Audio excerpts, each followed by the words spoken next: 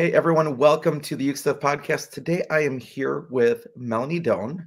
Melanie, long story, but she is a major figure in ukulele that isn't necessarily your mainstream performer, but in the world of education and other supporting roles. So just really briefly, she's had a career on Broadway. She's had a career as a private, as a singer, as a headliner in like pop music. She has started an entire ukulele school in the Toronto area. And then on top of that, also released an entire children's series called Ukulele U last year. So, Melanie, welcome to the podcast. And is there anything else that I should add in that introduction? I don't even know half of those things you're talking about. I'm enjoying listening to the intro. Thank you very much for having me.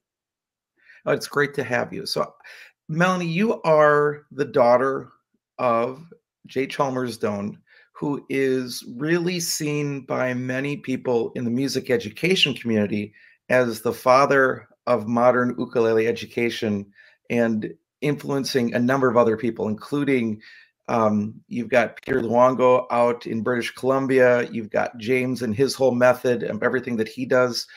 You grew up with that. And as I look back at the calendar dates and everything, you would have been in his program. So can you describe what that was like as a kid growing up through that and how that led you into further music? Yeah, it was an incredible childhood. It was the best thing you could ever wish for as a musical kid. And I thought it was pretty normal, and I took it for granted, of course. But our family, I have an older sister and a younger brother. We moved to Halifax. My dad got out of school at Boston University, came to Halifax as the new supervisor of music. We were babies. He implemented the program, which was free music for our whole city. So compulsory music from primary to 12 and continuing education for our whole city. Free, free in the school board. We thought this was what everyone got to have in their schools. Turns out that's not the case, especially nowadays. But we grew up playing with our peers at our school, getting choir at a young age, being in ukulele in grade 4, string program. I'm a violinist as well. I got to be in the orchestra from grade 4 to 12. Pops orchestra, symphony orchestra, ukulele ensembles, making records and touring Canada and performing for the Queen or whoever should come to town. All kinds of really neat things that I thought was normal. I thought it was very normal for, to have people come from out of town who had nothing, nothing was more exciting to them than talking about music education. And people were coming from all over the world to meet Dad and to see this program in action. And I just thought, oh, well, music education, it's at the center of the universe. Everyone cares about music. Everyone cares about kids and music. It was a little bit of a skewed viewpoint, but it was a really nice way to grow up. And as it turns out, my siblings and I all went into music. And so did many of my neighbors and friends that I grew up with, because we loved it so much. And we had so much exposure and so much experience. By the time we got to grade 12, we were just, raring to go. Some of us were already pros. We'd done so much with Dad and with all the different music groups we were in that we knew it's what we wanted to do.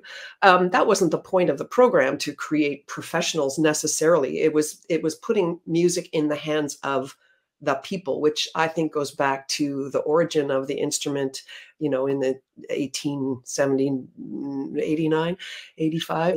Thank you. So when that was, the beginnings of the turning of the machette into the ukulele and having it be part of the people's music, that is kind of the idea, right? That is why it's so beautiful and why it's so great for education. But that is what I think. If I were to speak for my dad, which I shouldn't do because he can do that himself, but he, that was where he was coming from, and I was the beneficiary. So it's pretty cool. So you started ukulele in 4th grade, and you were doing general music probably up until that point. Did the ukulele continue throughout your high school years too? Did they have ukulele experiences in the high schools and so forth? Yeah, so you'd start in your school in grade 4. I actually started at home because I was Mhm. playing already, but anyway, I kind of fast-tracked, but in general, you would get to go at your school in grade 4.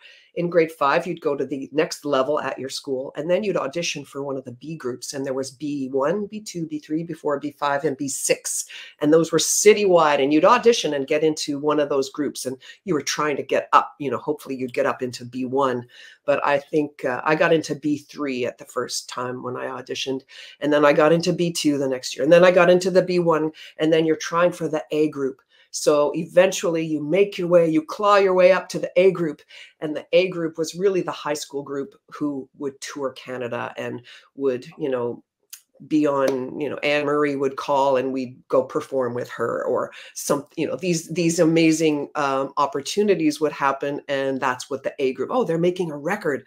The A group's in the studio. These were really big deal things, or they'd be performing at whatever situation in the town. And, this was a really great way to keep us all inspired because we knew if we kept working at it and getting better and better, we had a goal. And, I got to be in that group for many years and travel. And I know that out west, this is what Peter Luongo's whole program was based on the same. I mean, he was working with teachers from Halifax who had moved to Langley. So my Aunt Lorna was instrumental in working with Peter, and they had their own A group. And then their A group turned into really the Langley group, which is still going strong right, today. And they play in Hawaii and tour all over, and they're amazing. So it's all this germ.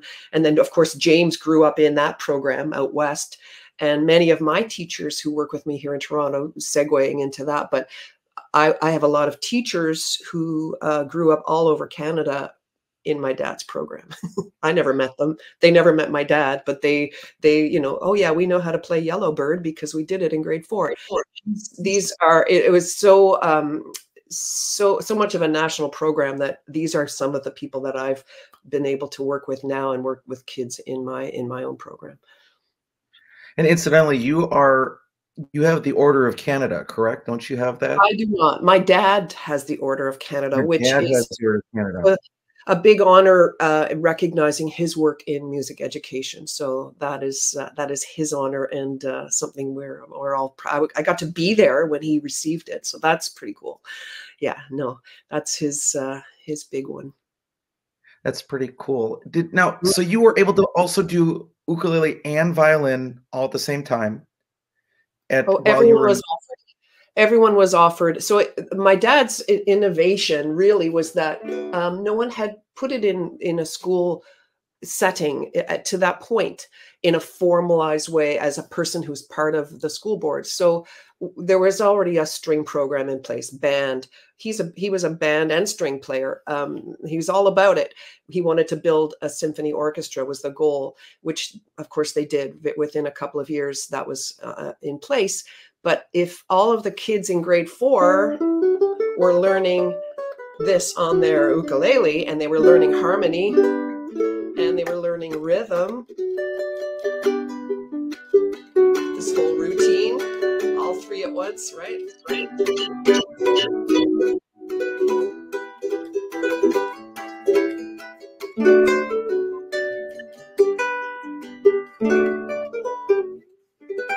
That's my little 2 cents. But, he recognized he was using the instrument mostly harmonically and singing and playing harmony. And he realized that why are we not doing the melody? Why are we not doing our harmony that we're doing on the other instruments? Plus, we can do even more on this instrument. There's so much available to us, like a piano and like a guitar, but this is costing at the time, $7 an instrument.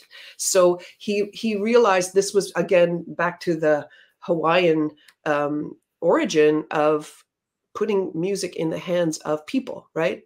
He was like, this is accessibility. This is equity. This is getting it to everyone. Maybe people can't afford, private lessons and this and that. This is about getting it to everyone. And when you start in grade 4 and you're already training your ears and you're starting to read a little and you can read a chart, when you get to grade 5 and start your string program, boy, are you ever good on your violin or cello.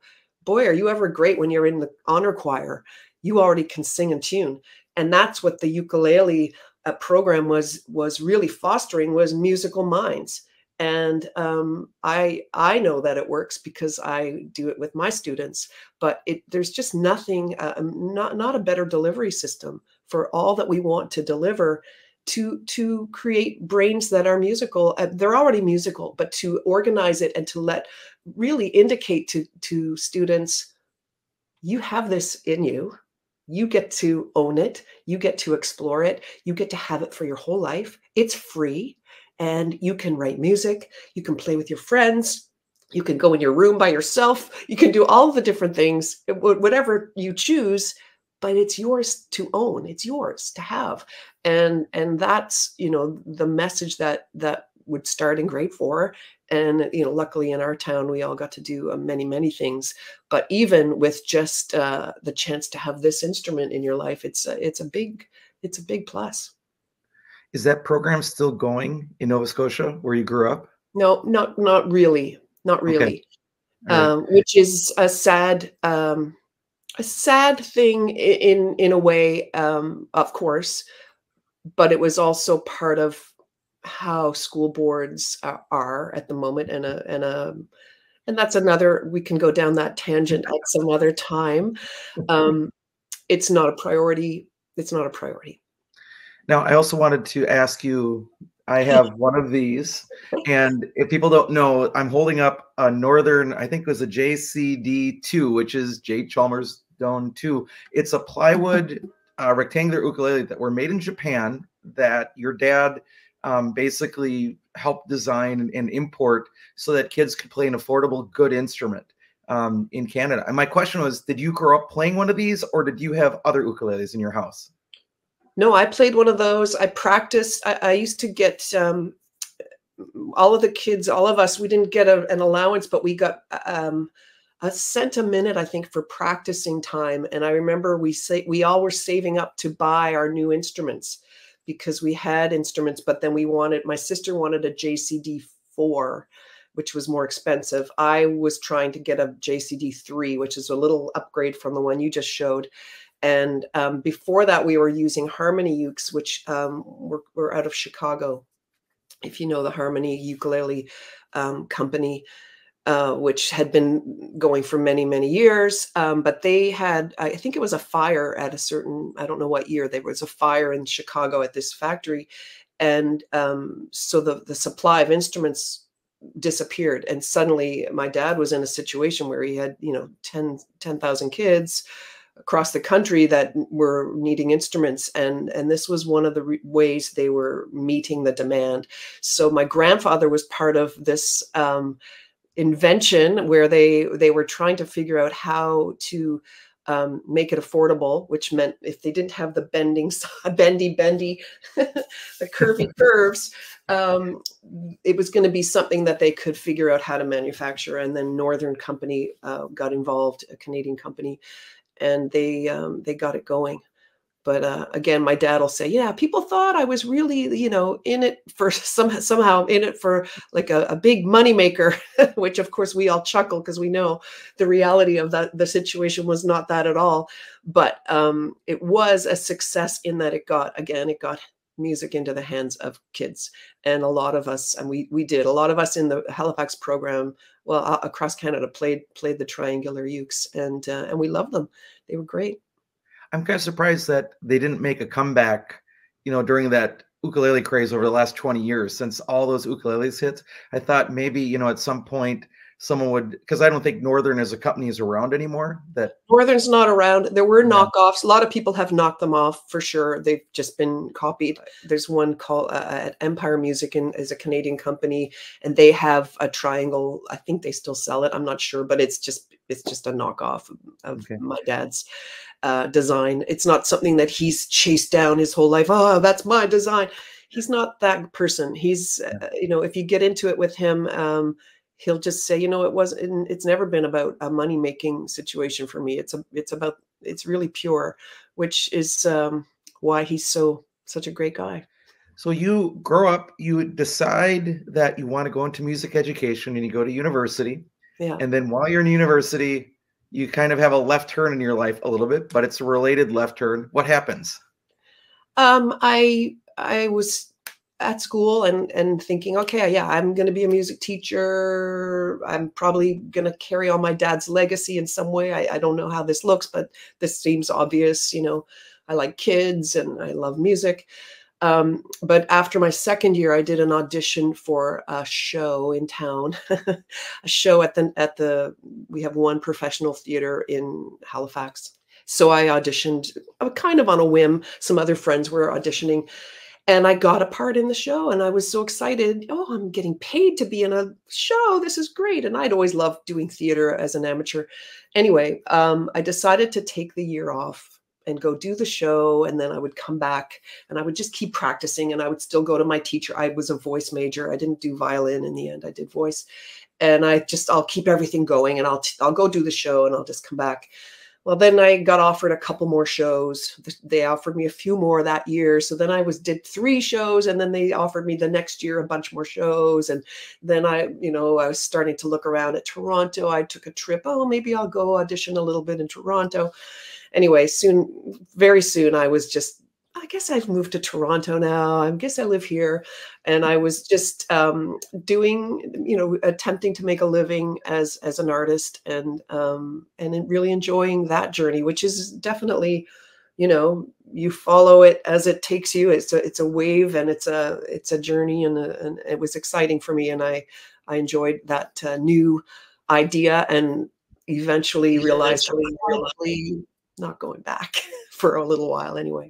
Now, what shows were you in that people would recognize that while you were either in Halifax or Toronto?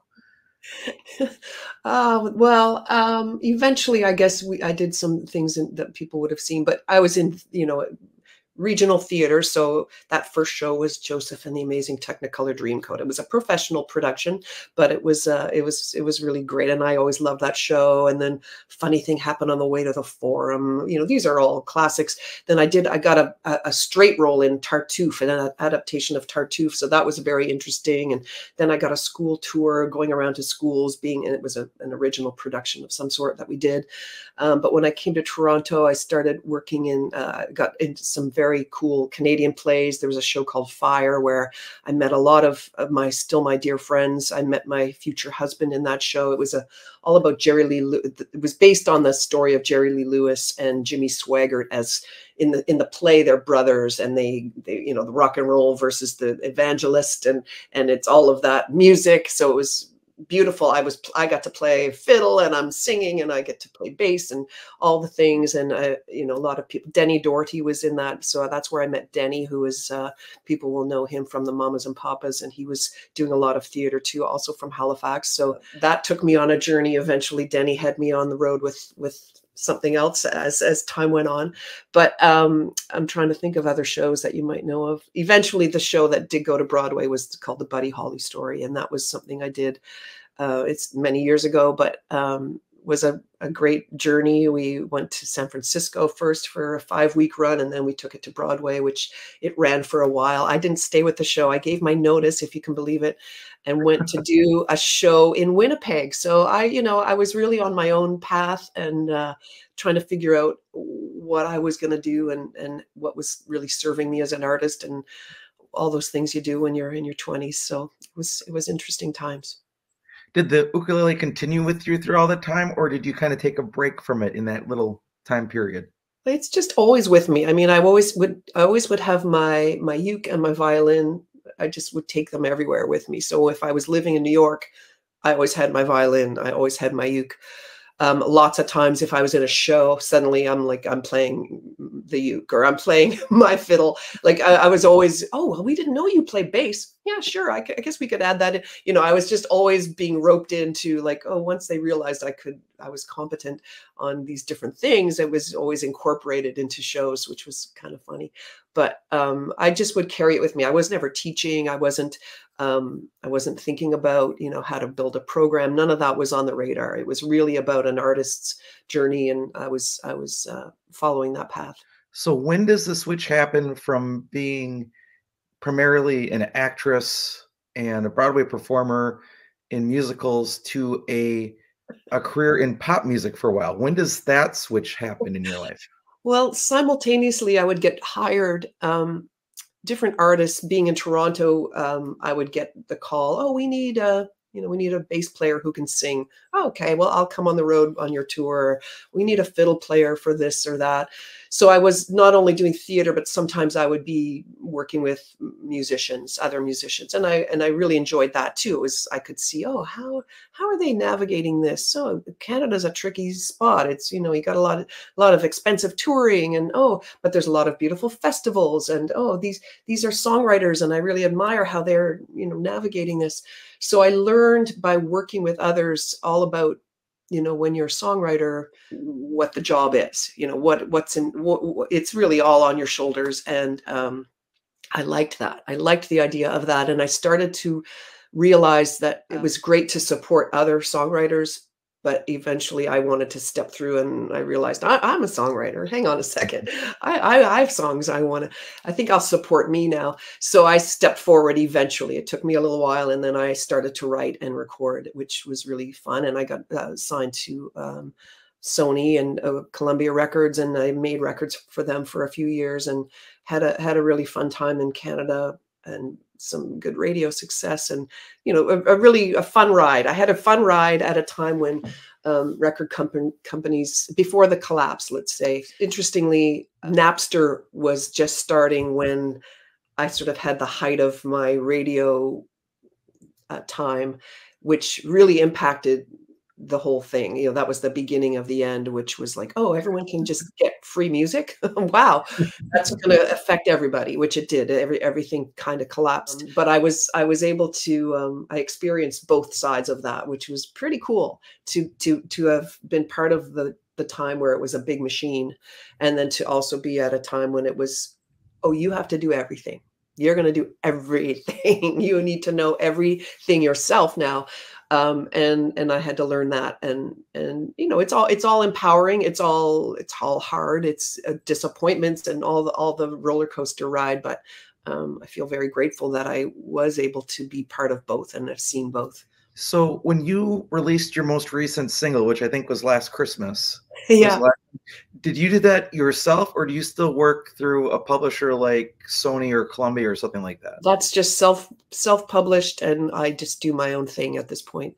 And I'm also really focused on working with kids in schools. And as much as I love to perform and play, and which I will, I'm sure, do more of, but it's not easy to do both things. And I'm happily focused on the job at hand, which is the program and the schools. Yeah, so we can transition into that question. We were talking right before we hit record today, and at some point you have a son and daughter, and they start going to school, and you see what they're experiencing in their school system, and that leads you to make a major career change kind of in your life. Do you want to talk about that? Yeah, well, it was gradual, but that's right. My kids were getting into grade 2 and 3, my elder one. And I just had it so good. I had it so good. And I just thought, I've got to do something. I've got to do something. And even just, they're not even going to play the ukulele. Like that can't happen. Like they have to have at least a uke program. So I started to prepare for that, and I was aiming for a grade 4 at their school. So they were younger. So I was sort of getting it ready as they were getting to grade 4. I was getting ready to go and ask permission. Could I come in? Could I volunteer at the school? Would you permit me to come for 30 weeks and do a program? This was the idea, 30 weeks.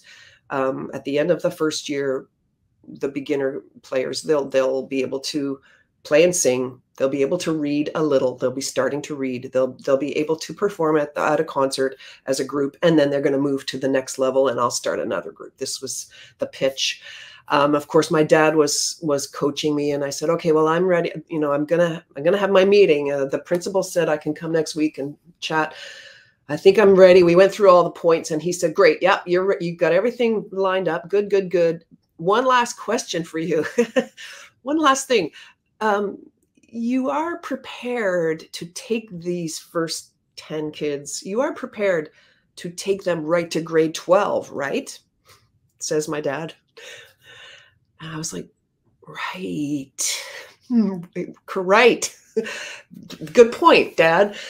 And I had to, I knew, and part of me knew that, but I hadn't really, formally put that in my brain. So it was a very good wake up call that, you don't start this thing and like, oh, okay, maybe I'll come back next year. Maybe I'll see how it goes. I'm here to go right through. We're going to do this and we're going to do it right. And I know how to do it because I was in it. I saw you taught me how to do it. So that's the way. So that was a little bit of a shift. So by the time I went in for my meeting, that's where I was coming from. I didn't realize, it was going to be these 10 kids. And I thought, yeah, by the next year, there will be 2 groups. What ended up happening is all the neighboring schools were saying, well, how do we get that? How come you're volunteering there? Why wouldn't you do it over here? I started to sort of, well, I guess I'm doing all the work anyway. I guess I could teach 2 classes a week. I guess I'm already doing all the preparation. I may as well have these, which snowballed pretty quick. I started to rope in some of the kids, the former kids that I grew up with who are now music teachers and professional musicians in Toronto, and bring them in as teachers. And we started to have a little core group of teachers, and it really started to expand. So with those first, I think it was 10 kids each week, skip ahead, it's been 15 years now. And we're working with 1,000 students each week. So it's definitely grown, let's say. Did they have existing music programs, or do they still have existing music programs in their schools as well? Like, like elementary music ed with recorder and stuff, and then into secondary, or not? Some yes, some no. A lot, no. Most no. And any that have, it's not a sure thing. It is under siege, let's say. It's a battle within the school board. It's a battle to keep it. That's another tangent. But these amazing music specialists who are very specialized people in what they do, I know some people do value them, but they're not valued in the way they should be. They're not recognized for their very specialized abilities and expertise.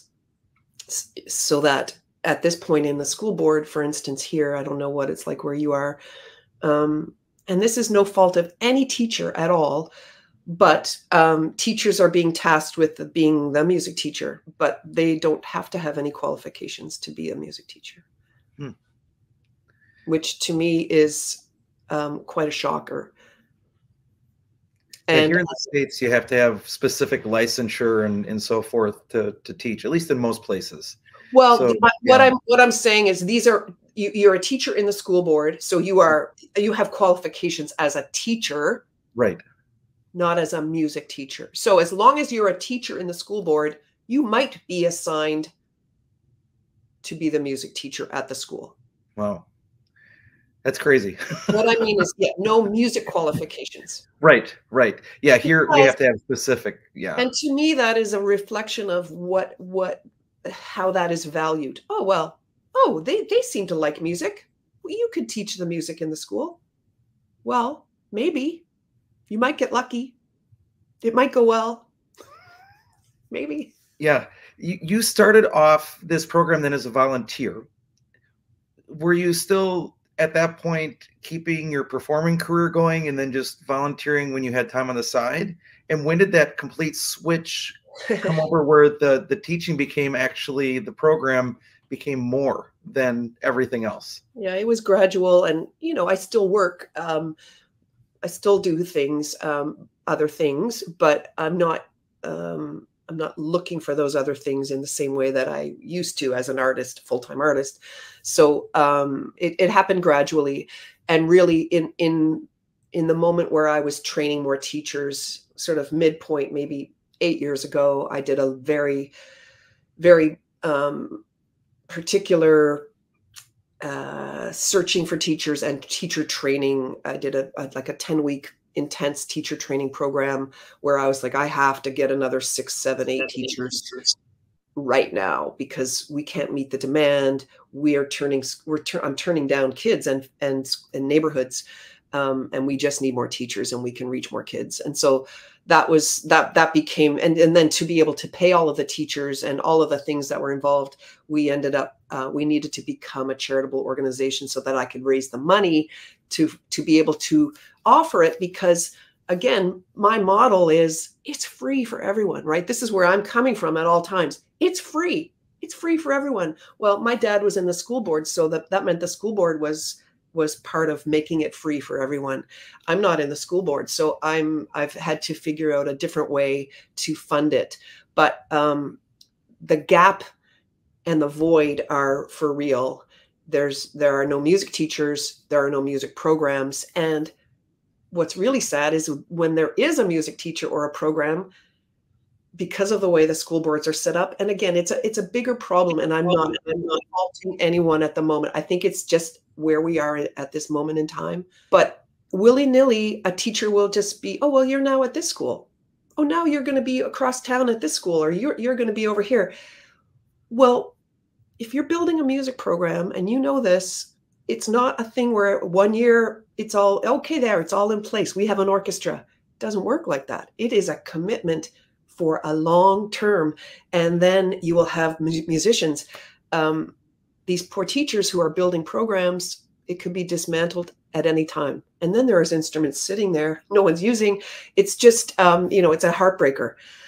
I needed to figure out a way to be able to implement a program where I could have the consistency. I can take them to grade 12. Like that was the directive. My dad's directive. Are you taking them to grade 12? Yes, I can take them to grade 12 because no one can move me around. We're not part of the school board. But does the school board partner with me because they see the value, and they are like a partner in that I'm allowed to go into school settings? Yes. Am I allowed to work in their buildings and get permits? Yes. So that's the way we've maneuvered it. And it works very, very well. Is it perfect? I don't think it's perfect. Is the school board functioning well at the moment? Not great. I'm sad to say that, but it's not great. And I don't know how to fix that exactly, but I do know how to do this. So that's been my mission, I guess. Unless you run for the school board, right? That's the other. No, but I do. Yeah, and I shouldn't do that. That would be not a good use of my abilities. It's beyond me how to fix that. That's not my expertise. So right. No, I wouldn't even suggest that because I'm not going to be the one to fix it. I want to be a solution, obviously. And again, I'm not down on anyone who is in that system. There are ways we can work with it, but I do think it's got to be built back up. And I think the respect for music and musicians and what it is to be an artist at all is not well understood. And that's lack of understanding, but lack of general knowledge about artists and music. It's just people don't know anymore what it takes. They just don't know.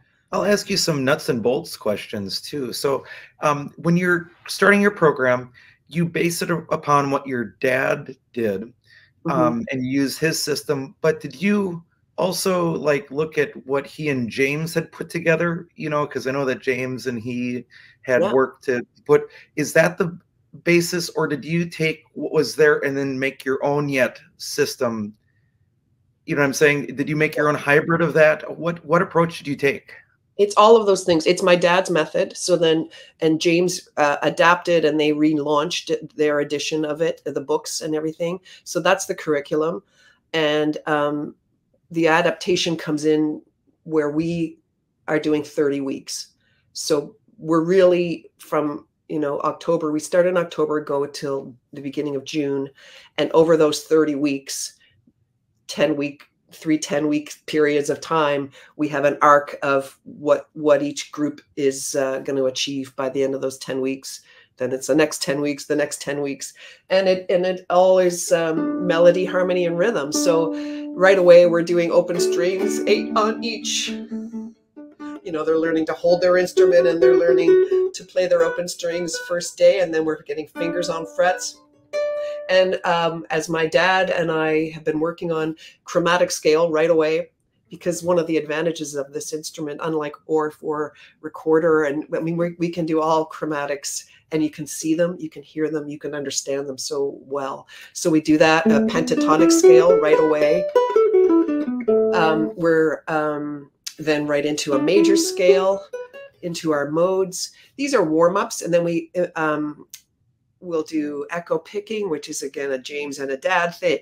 Excuse me. And then it's our chording and working on arrangements that reinforce all of that, whatever skill we're in the midst of elevating, it's going to be accentuated in that repertoire. So whatever tune it is, it's going to be, oh, now we're in the key of A and we're doing this song, and then it's going to have a little picking solo, and then there might be an improvisation solo thing where everyone takes a solo, and then we're back and the end. But every piece is curated so that it's, you know, an uplifting, great song for kids in a key that we want to be able to sing well, to be able to do ear work, harmony, melody, rhythm, and improvisation as often as possible. So touching on all of those things. And that goes back to Dad. And the big one of his, when I'm working with my teachers, is one of our prime directives, if you want to Star Trek it, is, you know, when you're teaching, and sometimes we have very short classes, you might be permitted to go in for half an hour, or you've got 40 minutes and it's lunch hour, and then you have to get the chairs and pack up and be out of there. You need to be playing 99% of the time. So teaching my teachers know how to, okay, introduction, everyone, get ready to play. Let's do a D scale, and we're going to do 8 times on each. And when you get to the F sharp string, you're going to just do eliminator. So we're going to play eliminator game, eliminate F sharp. Here we go. A 1, 2, ready, play. D, D, D, D, D, second finger. Okay, open string. And then you're walking up the scale, and the teacher's always accompanying and keeping everything moving. When we get to the end of the scale, 2 on each, ready and play. And then we're just like at a sports rehearsal or practice. We're not sort of, now what we're going to do, everyone. It's not that. It's like, okay, 4 times around the field. And when you get back, I want 10 push-ups. Okay. And then we're going to run our drills. And then we're going to do this because we only have this much time. And that's my dad. That's my dad. If you're talking about the music, you're not doing your job. You're playing. You can give direction while we're playing. You can, you know, keep everything under control, obviously, but you're playing the whole time if possible. So that's always our goal, is play, play, play, play, play, the end. And that keeps everyone very busy. That keeps everyone's attention. And that makes my teachers have a hard job. They've got to be on their game. And I usually say, if you're not sweating through your shirt, you probably weren't succeeding. That's how hard it is. But it's so rewarding. So hopefully you're sweating through your shirt, but with a smile on your face. So that's why there's a lot there that I really love. By the way, I'm going to bring up this too. If you're watching, or if you're listening to I just brought up the website for doanemusicschool.ca, and I'll leave that on for a while here as we're talking. Now that you hit a major point of finding keys that are good for kids to sing in, because that perhaps is one of the most dangerous parts of GCEA tuned ukulele, or open, C tuning, is like, for example, Happy Birthday is awful in the key of C, just an awful key for that. Kids generally sing better in the keys of F and G than they do in the key of C. Now, there are exceptions, right, depending on the song. Your dad long ago moved to D6 tuning for his approach. I know James uses it in what he does. I know they use it. Peter's program, which his son is now running out in British Columbia, they all use it. What are your thoughts about the D6 tuning? And then perhaps if you ever talk with Americans who don't use it, or people from Europe that don't use it. Well, Dad didn't really move to it. It already existed. It's just that the internet, when it came into existence, both tunings were in existence, and someone didn't know that the D was also happening, and they got on the internet and went to town with it. But it wasn't that Dad came up with the D tuning. It was, I don't have a picture of it here, but the Harmony Ukes, Harmony out of Chicago, they used to have written on them A, D, F sharp, B on the Ukes. That was the tuning. It wasn't anything my dad made up. What my dad came up with which he, was really thinking about teaching, and what he could get out of this situation, as much learning as possible, was to lower the fourth string, which you can do in any, in C or D. It doesn't matter. You can lower it. It works better in D because we're a little bit higher. So what he did is lower this fourth string, so we have more range. And when you're reading off the page, you're not suddenly every time you get to a D note, you're jumping up an octave on the scale to read notes. This meant we could pick any piece of music already written. You didn't need to go buy ukulele music. You could buy any music, and you'd have the low string would mean linear tuning. This was a breakthrough as a teacher, and what is to me fundamental about the method. And it has nothing to do with D or C tuning. I would just say, if you're teaching this instrument, drop your fourth string so that you can teach all of the scales. So you can also have these bass lines. All about, it just opens up the range, and you have so much more that you can do with your students. So much of the repertoire we do utilizes that low string. And it doesn't mean that the other tuning isn't amazing and you can do it. It's really going to be more of I don't have my other tuning right here, but I have lots of ukuleles and I keep them in all the tunings. And some people are in G because they like to play their baritones. That's all great. I have violins in different keys, and we all know in a band we've got E flat, B flat, A, C, all the different tunings. None of that really matters. Musicians don't care about this stuff. We don't care. It's just music, right? It has become a kind of a sticking point for people if they get stuck, thinking, oh no, well, I couldn't possibly think about that. Well, it's really not that difficult. And I just say to teachers, if you're really going to go for this and do a program, and lots of people aren't going to, it's a lot of work, but anyone who's really serious about it, consider this, because it's going to make your job easier. You're going to be able to deliver more music to your students, and you're going to be doing them a service as musicians. I sometimes have been thinking about like ukulele for musicians. It might be different than ukulele for enthusiasts. Do you know what I mean? When you're thinking like a musician, that doesn't matter. And I love to be able to tell our students, you don't need to go buy ukulele books. Buy a book that you like, the tunes that are in there. You can read, chords. You can read any chords that you know. You can read melody lines. You know how to read. You can get a flute book and play. It's got beautiful melodies for you. Anything for violin, you can play it. Anything for guitar, you know those chords. And those will mostly be in G, D, A, and E, by the way, because all string players, as a violinist, I know, we also use the bass for a lot of our students, and that is open string bass, D, key of D, A, and G. So that is another reason why this key works for us. But again, my dad didn't do this. He had the pleasure of working with Herb Ota, who is, the foremost virtuoso of Hawaii, and Herb Ota played in the key of D. Herb Ota liked the key of D. It's brighter. The musicians like the key of D. So it wasn't that he thought, oh, I'm going to tell everyone what key to play in. It was already happening. We have this really great thing that I'll show you. This is directly from Herb Ota, complete ukulele chord chart that we use with our senior students. This has every chord, every 7 chord. It's pages and pages of these beautiful chords. So every jazz piece you've ever wanted to play, and that's hard to find on the ukulele because there are so many inversions going on, right? So when you're looking for your bass note and which shape will I choose, Herb Ota. Thank you, Herb Ota. Ota-san. Anyway, that's just a little bit about that D tuning. It's sort of, it doesn't matter, right? It doesn't matter. What I think matters is the low string, so that you can play an A scale or a G scale, depending what key you're in. You can go up and down when you're learning to read, and not have to jump an octave for some reason, because you've got a high string on there. Doesn't mean you don't later use a high string because you love the sound. Of course you do. You have everything is available, right? It's a learning tool. So that's the tangent, the tuning tangent.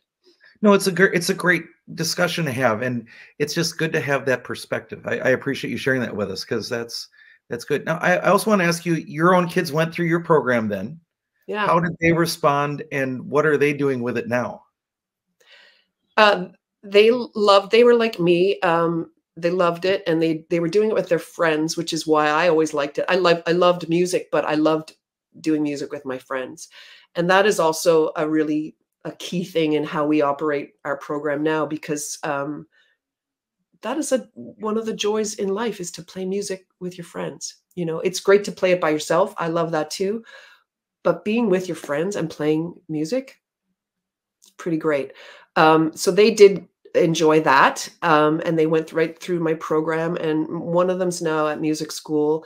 He also plays a beautiful piano, and he's going through as a drummer at Humber College here in Toronto, and playing with various recording artists and being a musician. So I'm very proud of him.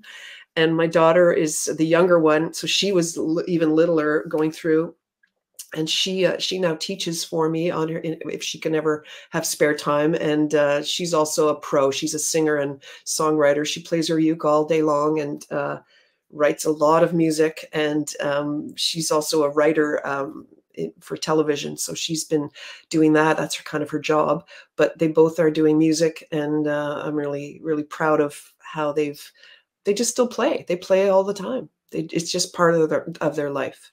It's a tool also for their music making. Um, and that was the point.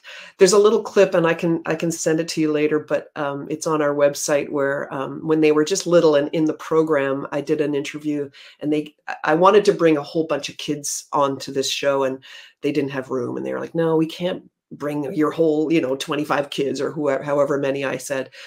And I said, well, I guess I could I'll bring my two kids. And then you can see a little bit of what we do. So we did a little interview, and I look at it every so often, and we have it posted there, but I'm really glad I did that, because it's the only place I have a documentation of them doing a little bit of it with me when they were little. And people can go take a look, but they're just they're doing it just like any other kid that was in my program. They also did it, but that was what I experienced. I had to go audition, and my dad was the guy you auditioned for to get into the A group, and I was nervous like all the other kids, and I didn't know if I would get in and all that stuff.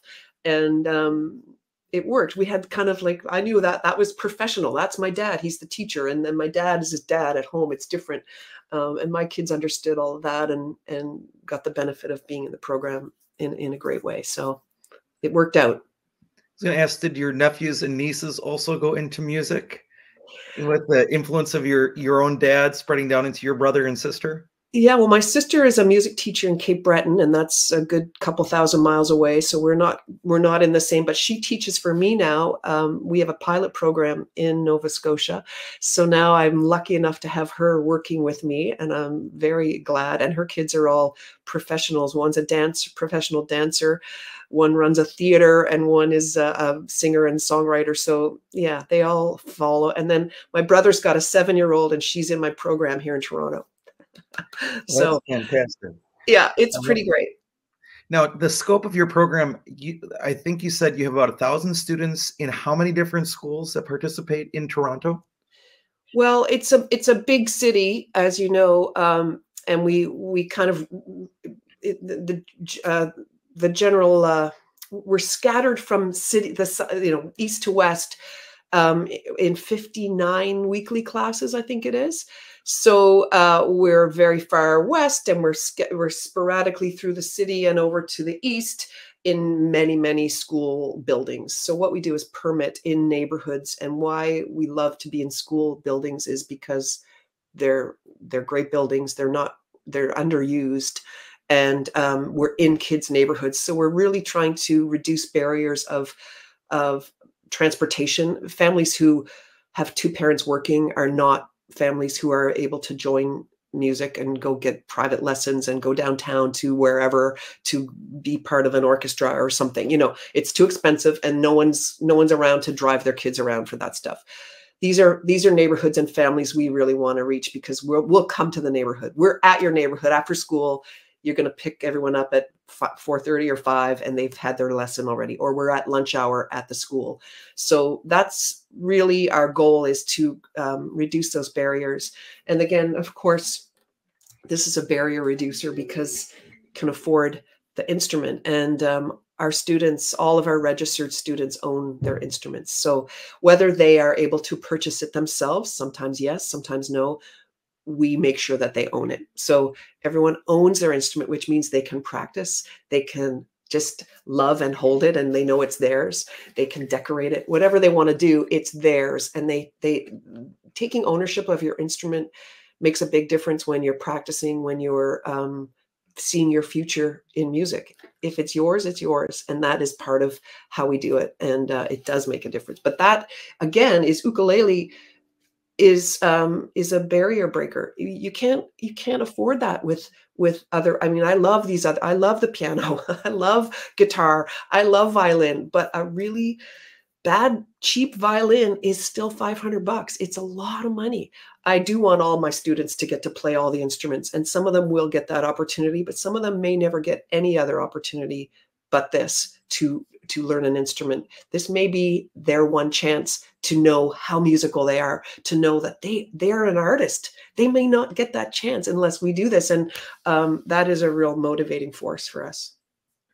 I keep noticing your Maya Moe right there that you keep showing.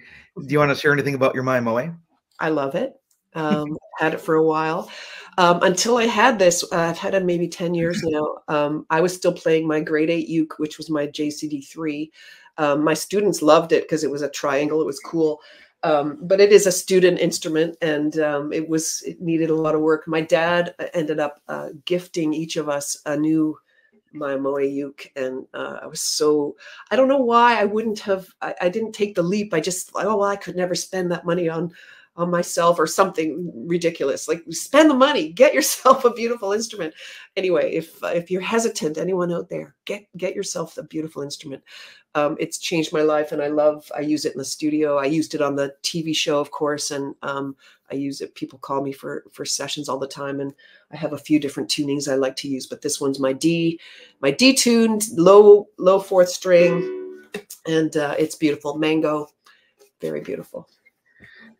If people want to support what you're doing, I imagine they can go to the Doane Music School website and look at how to support the program. Absolutely. We would love that. If people are interested in perhaps becoming an instructor or something that maybe live in Toronto, should anyone listen or watch this podcast, how would they go about becoming a authorized instructor for Doane Music School? Or if they wanted to start a Doane Music School in their own school district, how would they go about that? I do support a lot of teachers who are starting programs, and I love to do that. Just contact me. Everyone's situation is a little different, so there's no course that just fits anyone's bill. I have teachers who are professional theater people who have learned to play the ukulele because they are great classroom teachers and they're performers and they know how to run a show, but they never played the uke before, and they are some of my top teachers. I've got amazing musicians who are like, really, kids, what do I do? There's all of the different people have a different background. And if you're meant to do it and you want to do it, it's hard work, and you're not going to get in it for the money. But if you're serious, I would love to have you with me, and I will train you up and get you on your feet. So contact me if you're interested. Again, my dad always had he's got many sayings. James is better at remembering all of my dad's sayings than I am. So luckily James remembers, but he used to talk about passing the interest test. He talks about that a lot with students, with teachers, with everybody. But with prospective teachers, you really have to pass the interest test. It's not an easy job. Like I said, if you're not sweating through your shirt at the end of class, you probably lost your class. Something went wrong. It's really hard work. Kids are hard. It's a hard go. It's hard to work in schools with kids. There's a lot of factors, and it's just so rewarding and so exciting to bring music to kids. So if that's really where you're coming from, you don't mind that you have to maybe carry the chairs from the other room and set up the room and then put them back afterwards. These are things we do because we care a lot, but it's not for everyone. And that's cool. That's okay. It isn't supposed to be for everyone, but if it is for you, I'd love to hear from you, and I'd love to come and see a class. That's a first step. Pass the interest test. Come and see what you think. Come and join my adult group. I have a very advanced adult group that is for my teachers, so that their playing is always ahead of the kids. I want them to always be steps ahead of their kids. And our kids are good. We have kids, they're in high school. They can play, so we need to be well ahead of them. But that's a good place where a lot of prospective teachers come and join that group, and they get their feet wet and say, okay, yeah, I need to learn how to read on this instrument. I'm a really good trumpet player, but I don't know how to read on this string instrument. So there's a lot of steps depending on your background, what you might want to look at, and then we'll get you on your feet. How many kids other than your daughter have come back to become part of the teaching program? Quite a few. I mean, the first years, those kids are just graduating, and maybe they're in the middle of university. My first class graduated last year from university. Some have come back to my adult group, and a couple have been volunteering just when they can. Of course, they're busy. These are kids that are like looking for full-time work, and they're doing this and that. But some of them are like, I'm between jobs. Can I volunteer?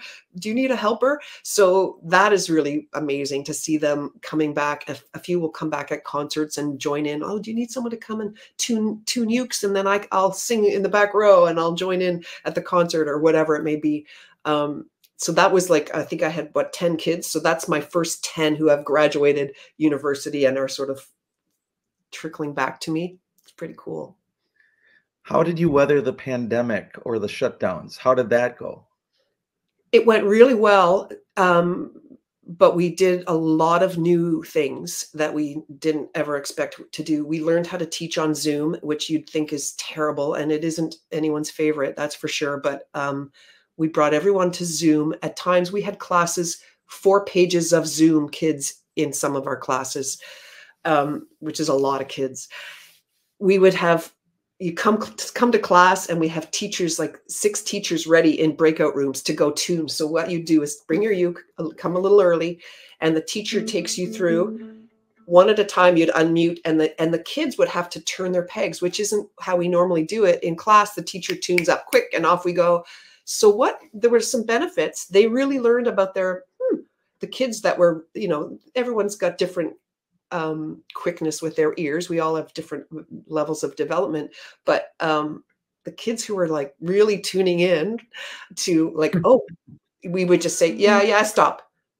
A little bit more. Okay. And freeze. And we would just be doing it with our ears over the Zoom. That was just the tuning, and which turned into a whole thing itself, because they were really learning a lot about up and down and why is it in tune, and how do you know?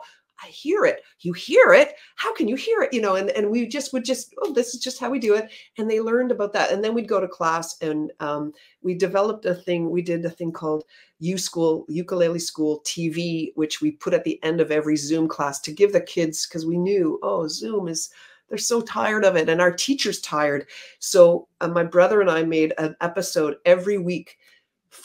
We have 2 seasons, 30 weeks times 2. So 60 episodes of U-School TV that we produced, and we put it on at the end of every Zoom class for the kids, which was me. Hey, and then I'd have special guests, or James might say hi, or let's go into the vault, and we'd show the kids. And then they started to send me whatever they were doing at home, and we'd feature the kids. People can go see this at our website. It's all up there. It turned into such an amazing learning experience for, not only were they, oh, when do we have U-School TV today? Yeah, but we're just going to do one more pass at this song we're working on, and then we have U-School TV, everyone. And they would wait for it. They'd wait for it, and then we'd have the show, and then they'd send in their stuff, and so then they became part of the show. And that was all because of the pandemic, which, it was a gift, and it was a lot of hard work and all those things. But it turned out our pandemic babies, as we call them, they are now moving into, we have before the A group is our B1 group. They're almost all of those pandemic kids are our B group right now. And they're so good. We're like, oh my gosh, that was a bonus. Somehow that cohort got some extra one-on-one a little bit, or something. They got a little something extra that turned into a benefit, and they're amazing players. So, You never know. It worked out. That's very cool. The other thing I should ask you about Doane Music School before we move to just talking quickly about Ukulele U is you have these unbelievable collaborations with major Canadian artists. And the one that comes to my mind right away is Bare Naked Ladies, because I grew up, knowing If I Had $1,000,000, right? And also their version of, I think it's God Rest You Merry Gentlemen, I think Oh, is one of my absolutely. all-time favorites, Yeah. right? Yeah. Um, was that just your connections as a solo artist leading into this, or did those come about another way? I worked with them years ago. I was playing in the Yukon. Actually, we were at a festival, and they had just started. They were just becoming a big deal. It was the very beginning of their career, so we've known each other a long, long, long time, and have just been friends. And when things started to really take off with the program, they knew what I was doing. And Jim, in particular, the bass player, does a lot of volunteer work in schools. And he brought me to his own kids' school, and we started a program there. And he wanted to get involved with something. And I said, well, this would be the biggest help would be, let's do a song. And he was really the helper, but all of the guys are friends. Ed's an old friend, and all of them have been amazing and huge support. So that was the first one, with the idea that we do one almost every year if we can. We don't always do one every year, but we are aiming for that. And then Jan Arden, I don't know if you know Jan, but she's a humongous star here in Canada. And Jan is an old friend. I toured with Jan years ago, and we've always remained friends. And she came on board to do Try a Little Kindness, which has been a big boost for the program too. And then last year we had Molly Johnson, who's a jazz icon here and in Paris and around the world, and she did Ooh Child with us last year. And you can see, I think all those are on YouTube if you want to watch the videos. In fact, Yeah, there's you even can go like, to Spotify if you want to add us to your playlist. They're pretty uplifting, beautiful recordings. if you ever get a chance, you should reach out to Michael Bublé. That would be something too. That would be another Canadian artist there. We like him. He's on the list. Hey, Michael, let's do it. I've got a couple tunes in mind. So at some point, something happens here where you get this idea, and along, I think your brother was working with you, as well as somebody else that you had known who was a producer, and you decide, we would really like to put together something to uplift families and bring music in the lives of families with this short form TV show. How does that happen, and where does that stand? Because I'm curious if there's going to be a season 2 of Ukulele. So you want to talk about that?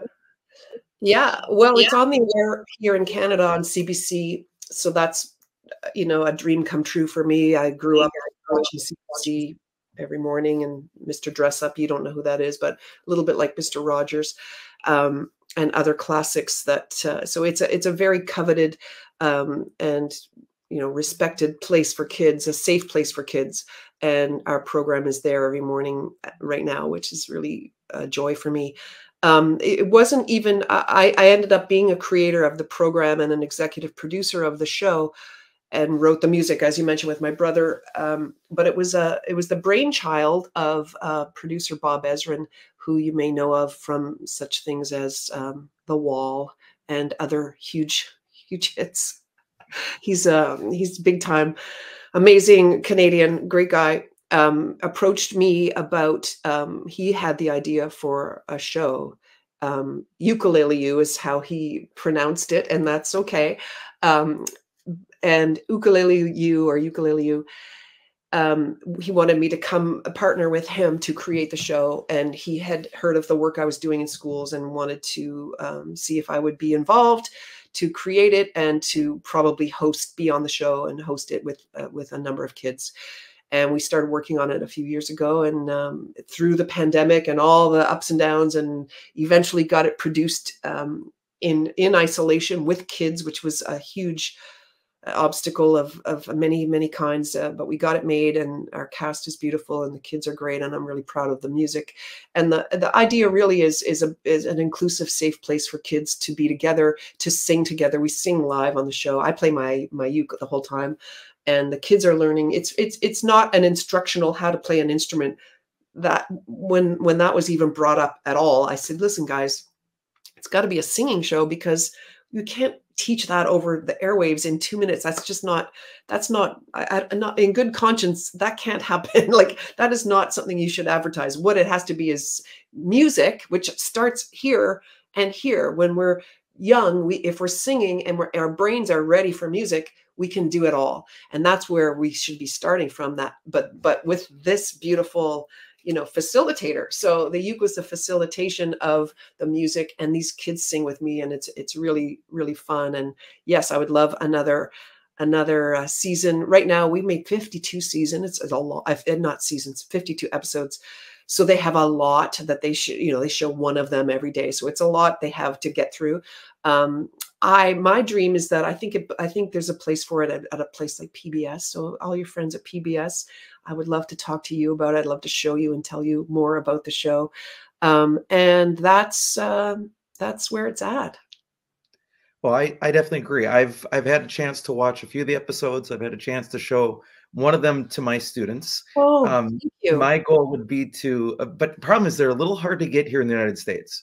There Yes, are can't get it. two, I know. It's very right. frustrating.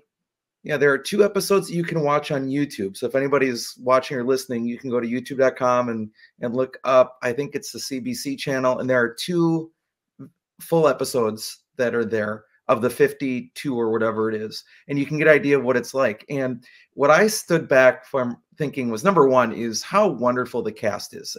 Just it's inclusive. Kids can see themselves in it. That's awesome. And then I step back and I listen to the music, and I just ask myself, how many hours did it take to arrange, record, do everything? And I guess the question I have is, are they always performing to a track that they're like lip syncing to, or are they actually performing some of that live at the same time? The live part is when I'm sitting with the kids and we're doing our sing song. So what happens, for anyone who hasn't seen it, and it is frustrating, they block it. So CBC puts them on YouTube, but it's only in Canada. It's blocked, whatever they call that blocking thing. So you guys can't see it. I'm sorry about that. Anyway, I would love that to just be unblocked, but I'm working on it. So I sit with the kids and we learn a song. And then later, a little while later, the kids have a few segments. It's a short show. And then they perform the same song that we did as a sing song. So kids at home are singing little parts. Like, they might learn a little harmony note, or they might learn what the words are. Or they're going to sing, oh, here's the chorus, la, la, la, la, la, whatever it is. And then later, the kids come back, our kids on the show come back, and it's a fancy version of the song we learned. And that's when they are lip syncing and dancing, and it's a produced version. So it's very pop music. But it's those kids that did record. It's their voices recorded. They did all the recording and everything. But earlier on, it's just live singing, very raw live, like real. I'm just live playing everything in one take. It's just like we did it for realsies. And then later, and that was important too, because I don't want kids. I mean, kids only see lip synced things. They don't know that. They don't even know what an out of tune note sounds like if someone's singing, because nothing is recorded in the old way. Like, even the nuance of a note going up into becoming a tuned note is part of some artistry for some singers, right? That's part of their art. We don't hear that so much anymore. You go back and listen to Whitney years ago, and it's like, okay, I love when there's no auto tune, and she's perfection. She's perfection, but I love being able to hear her work a note, which we don't hear in music anymore, because it's very, anyway, it's good too. I like it. I like it now. I like it then. But I wanted to show both things in the show, and I wanted them to hear just a person singing in a room live, and that it's not perfect. It's pretty good. I'm singing in tune. I'm a good singer, but it's not about that. It's about us having community together, right? And then later they come back and do the song, and it's fancier. So that was the point of that. And I'm really proud of even just the tunes we wrote. I was so careful about it. I just wanted it to be a really safe place, a beautiful place, and lyrically such an inclusive place. And People are catching on to that, which I'm happy about. And positive message all the way through, collaboration, just and people asking questions. I mean, I think there's an episode where one of the girls asks the girl in the wheelchair about the situation or something like that. So Yeah, it's like it's not pretending like there aren't, deeper things, but at the same time, it's meant to be just fun and enjoyable, and it gives kids a positive experience with music. So I'm all for it. And my thank you. students reacted very positively with the one episode I showed them because again, you don't have access to everything yet. Got to figure that one out.